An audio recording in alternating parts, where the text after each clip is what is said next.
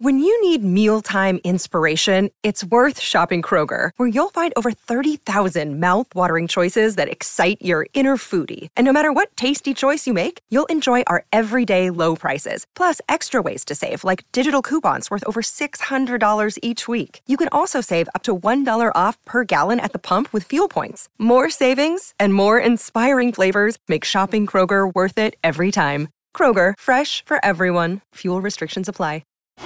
Quite astonishingly brilliant. I mean, New Zealand, some of them would have gone to bed last night thinking, gee, if we could knock over England, this would be great, without Kane Williamson.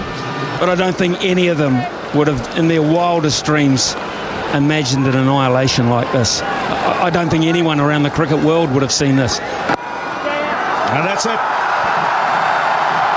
An unbeaten partnership of 273 will take New Zealand home. They win by 9 wickets.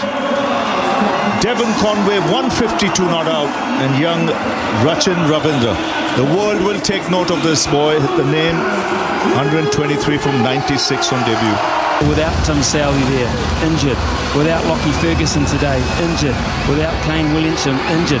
They were down to the bare bones going into game 1. And somehow they've pulled out a performance which has shocked this tournament, and it's only the first day and night. And it will have shocked the world, really. Indeed, well said, Ravi Shastri, and the one, the only Mr. Ian Smith. A quite extraordinary victory for the Blackcaps, and as someone rather pithily points out on text, 8833, the most important aspect of the win over England was that we won the boundary count back, 38 to 27. They only hit 21 fours. No one likes a corrector. I love them. How good. Ben Strang, of course, a familiar voice to the show, to the station, has even done cricket commentary for us. Had a late one. Not out at the pub where he's pretty darn good, but on the couch watching this game. I assume, Ben Strang, you had some designs on going to bed last night.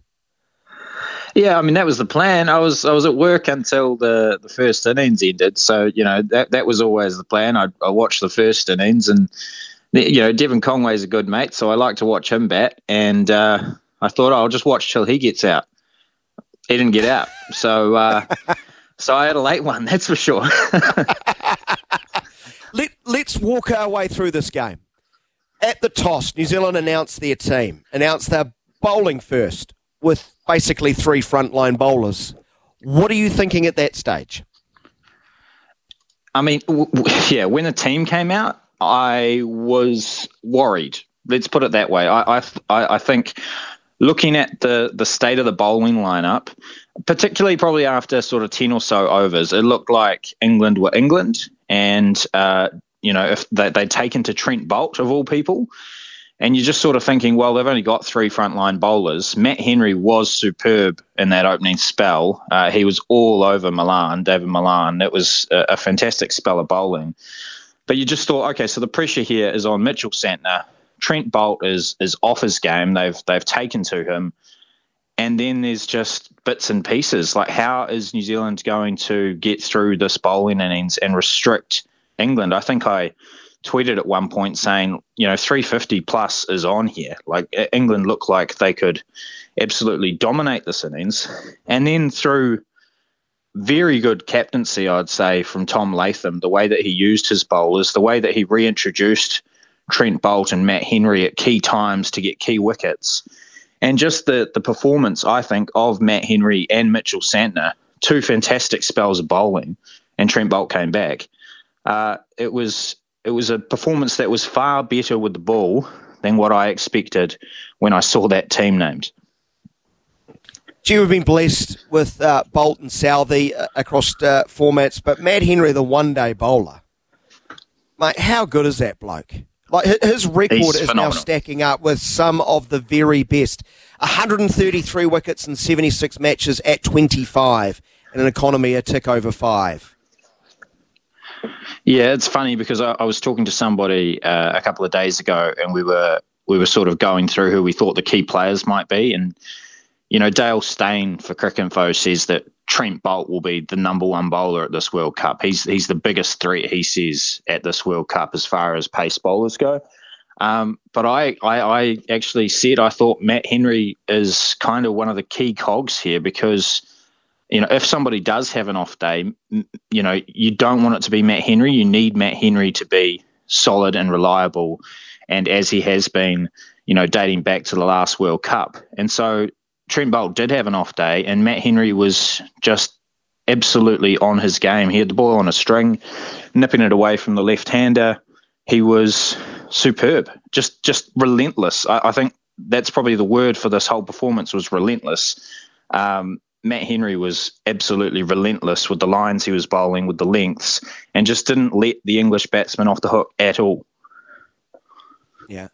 Matt Henry, in 2024, will be 10 seasons he's played one-day international cricket. Ladies and gentlemen, I just don't think we understand how good a contributor in one-day cricket this guy has been.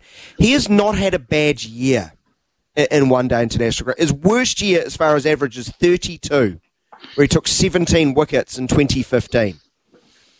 It's just so impressive. But you point out Trent Boult pulled a bat beautifully. They put him under pressure early on. Mitchell Santner's drawn into the attack inside 10 overs, and that was the first sort of punt maybe Latham made that worked a treat. Yeah, it was like I say, that I thought the captaincy was very good. The way that he went through his bowlers. It was clear that he wanted to get 10 out of Boult, Henry, and Santner. And early on, you got to be wondering, what do we do here with Trent Boult? For the second ball of the World Cup to be flicked with a relative ease over, deep backward square for 6 by Johnny Bairstow. It felt like a real warning shot from England about their intent for this World Cup. And that opening spell wasn't great from Trent Boult. He was pumped, let's be honest. But yeah, the way that he was reintroduced, the way that he settled into sort of those middle overs, and then later on as well, he was just accurate. He found his lines and lengths a lot better than he did early on. It was a good comeback from Trent Boult, but he was, I guess, allowed in some ways to do that just by how tight and how brilliant Matt Henry and Mitchell Santner was. I thought Santner early on a pitch that at the time wasn't really turning was so tight, didn't give anything away, no loose balls. The types of deliveries that we saw from the English spinners, over pitching or too short at times. Mitchell Santner wasn't doing it. He didn't get hit for a boundary in his 10 exactly. overs. That's superb. Yeah, not 1-4, not 1-6. 26 dot balls, 2 for 37 off 10 overs. Quite magnificent. Rachin Ravindra got a huge wicket with the ball. Golden arm, Glenn Phillips. I'm serious. To get the number 3 and 5, maybe it's just then you think it's your day. Yeah. I saw a story on Stuff from a couple of years ago saying Glenn Phillips might enjoy bowling more than anybody else in New Zealand. He loves when he gets to roll the arm over. And you could see it. 2 huge to get Joe Root out. That's just reverse sweeping, whatever. But to sneak one through, Moeen Ali as well. 2 huge wickets from a very unlikely source. And I guess there's luck involved in that, and you wouldn't deny that. But again, you come back to the fact that he bowled 1 over in his first spell, let's call it, and got the wicket of Moeen Ali. Then he was pulled off. Latham went straight to another player to try to make the most of that little breakthrough. And then he comes back and takes another wicket. It's just the way that Latham cycled through the bowlers at the right times was fantastic. Because like I say, it looked like a 350-plus score early on. The wicket looked amazing. And yet almost every time, Latham made a change, a wicket fell. It was fantastic captaincy. Yeah, it did look like a really good wicket. You're right. I'm not going to talk about the seats, Ben. I'm not. I think this is going to be an ongoing problem. We'll deal with it down the line because we do need to focus on the positives today. And let's get into this run chase. Wow. 283 for the loss of 1. They lose Will Young with the first ball of the second over. Devon Conway, we know he's capable of this. We have been so blessed with Devon Conway in our lives as Blackcaps fans. He's a phenomenal talent across any form of the game.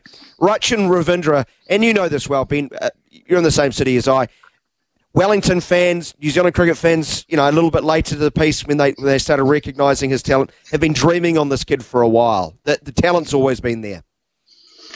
Yeah, absolutely. I think Rachin Ravindra is a funny case because, as you say, Wellingtonians know that he has spent his entire childhood getting up at 5 a.m. with his dad, going down to the nets, getting on the bowling machine, hitting thousands of balls. His work ethic is second to none. And they have known, in Wellington for a long time that this little kid from Hutt Rec is going to be an absolute star. And, he makes his debut as a very, very young man. And maybe the last couple of years he hasn't developed, let's say, in the New Zealand setup in quite the way that people were hoping, just because of how highly he is regarded for such a young man. But let's not forget, he's only 23 years old and he's done this at a World Cup. 23. New Zealand's youngest centurion, the youngest being before this, Nathan Astle at Ahmedabad in 96. Amazing parallels there. But he has absolutely announced himself on the world cricket scene with this performance. There's no hiding now. People know who Rachin Ravindra is. I liked there was a moment where the commentators were talking about Mark Wood coming into the attack and bowling absolute rockets at 150 Ks plus. And Rachin Ravindra took to him in the first over, pulled him for 6, hit him for a couple of 4s, just absolutely dealt to him. And the commentators were wondering how he would deal with pace. And, if you think about it, there's another kid at Hutt Districts Cricket Club, Ben Sears, who bowls at a similar pace, probably doesn't quite have the control that Mark Wood has. So that's probably a scarier proposition in the nets, facing 150 plus when he doesn't quite know where it's going. And so he's used to it. And he also cranks that bowling machine at ridiculous speeds from what I've been told. This kid was ready for rockets from Mark Wood. Mark Wood, 5 overs for 55 runs. Absolutely deleted Mark Wood. This is an impressive performance, and that's without even talking about Devon Conway. Rachin's just announced himself. It's incredible. Yeah, I have a feeling that last line might end up on social media. What a great line. Deleted. And remember, kids, boys and girls, Mark Wood was the point of difference for England in the Ashes. Once a Mark Wood came into the Ashes, it was a completely different ball game. But not for Rachin Ravindra. Devon Conway, I know you're really close friends, but what can you say? 152 off 121. It's a shame he's not 24. It is a shame. Oh, yeah. I mean, it's funny watching Dev because I do know him so well, and I can see the little mannerisms and stuff as he's playing. And to be honest, that first ball of the innings, Chris Wokes over pitches, Dev just eases it through the covers for 4. And remember, this is a World Cup debut for Devon Conway, a World Cup debut for Rachin Ravindra. That is easy as you like, just sort of served up on a platter for him. First ball. Another one comes a few balls later, another 4 through the covers, even better this time through extra cover, I think it was. It was kind of at that moment that it was like, okay, Devon Conway's on today. Like this is a very, very good start. He's seen the ball very early. It just looked very, very easy, even though it was 140 clicks from Chris Wokes. Great that Chris Wokes was off his game today, because that certainly eased the start for them. But don't forget either, Sam Curran started with 2 straight wicket maiden, a wicket maiden, and then another maiden in the second over. He had the ball on a string. He was swinging it. He was causing problems. For as good as Devon Conway was, that second over that Sam Curran bowled, he was all over Devon Conway, and probably in the third as well. It took some time for them to get on top of Sam Curran, but then the last 4 overs Sam Curran bowled went for 47 runs. I mean, this is kind of it really sums up the innings that New Zealand saw off any of the difficult stuff. I thought Adil Rashid at times bowled really well, getting a lot of turn out of foot marks, well outside the off stump of the left-handers. Moeen Ali as well beat the outside edge a couple of times, getting a bit of turn. But they saw through some of those tough overs and then capitalised when anything strayed. I don't think I've seen a batting performance from a New Zealand team that was quite as ruthless as that. Anything slightly overpitched went to the boundary. Anything slightly short went to the boundary. There were very few deliveries that weren't good balls that weren't put away. It was ruthlessly efficient from this Blackcaps team. In Test and one-day international cricket, Devon Conway is averaging 100 every 5.5 innings. It's not bad, is it? It's bonkers, mate. Kane Williamson in those two forms is about 7.5. When you're beating Kane Williamson comfortably by something, it shows how special a talent he is. And when you factor in him and maybe Kane Williamson coming back, what do you do with Rachin Ravindra and Will Young? Yeah. When you think about Dev, I mean, it's clearly Devon Conway is making up for lost time. The fact that he started his international career probably later than many players, and since that moment he has seized every opportunity. Since that 200 at Lords on Test debut, he has been a massive problem for opposition bowling attacks. And as they said in the commentary, like, what is his weakness? Where do you bowl to him? And the only thing I can come up with is you've just got to bowl around the wicket and arrow in on the top of off stump and try to not give him anything. Like, that's about it.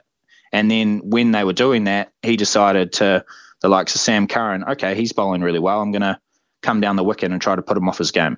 And so he just tweaked what he was doing when he was struggling with a bowler to avoid that issue. Like, what else are you supposed to do to somebody who's batting like that? I think it is going to be very, very interesting now to see what the first 11 is, if you like you say there. Kane Williamson will obviously come back. Lockie Ferguson as well. I'm sure they want to get into the squad because he offers something much different with the ball. I'm also a little surprised. I was a little surprised with the selection that Ish Sodhi didn't play, because I think he could have been a handful on that wicket with a lot of bounce early. More and more turn as the game went on. He's also been working on a flipper when he was in England. I think that's the one that he dragged down as one of the worst balls you've ever seen in your life. But he's been working on that as well. So he's got great variety. I was surprised he didn't play. But, is Will Young going to be the one to go? Or, I suspect that they could drop Mark Chapman out. They could move Rachin up to open and maybe slot Will Young down at 4 or 5. I think that could work. And then somebody like James Neesham might miss out to Lockie Ferguson, and then they still bat deep because Mitchell Santner was batting 9 in this game if he was required. That was a very deep batting lineup. I suspect Will Young will get another chance, but it remains to be seen. Well, we'll put that out to our listeners, Ben. I'm sure they'll offer their opinions on that. Everyone loves debating picking a cricket side. Thanks so much for slogging through the night. I'm sure it was well worth it. And thanks so much for taking our call today, mate. We'll catch up with you soon, I hope. Cheers. Look forward to it. Have a good one.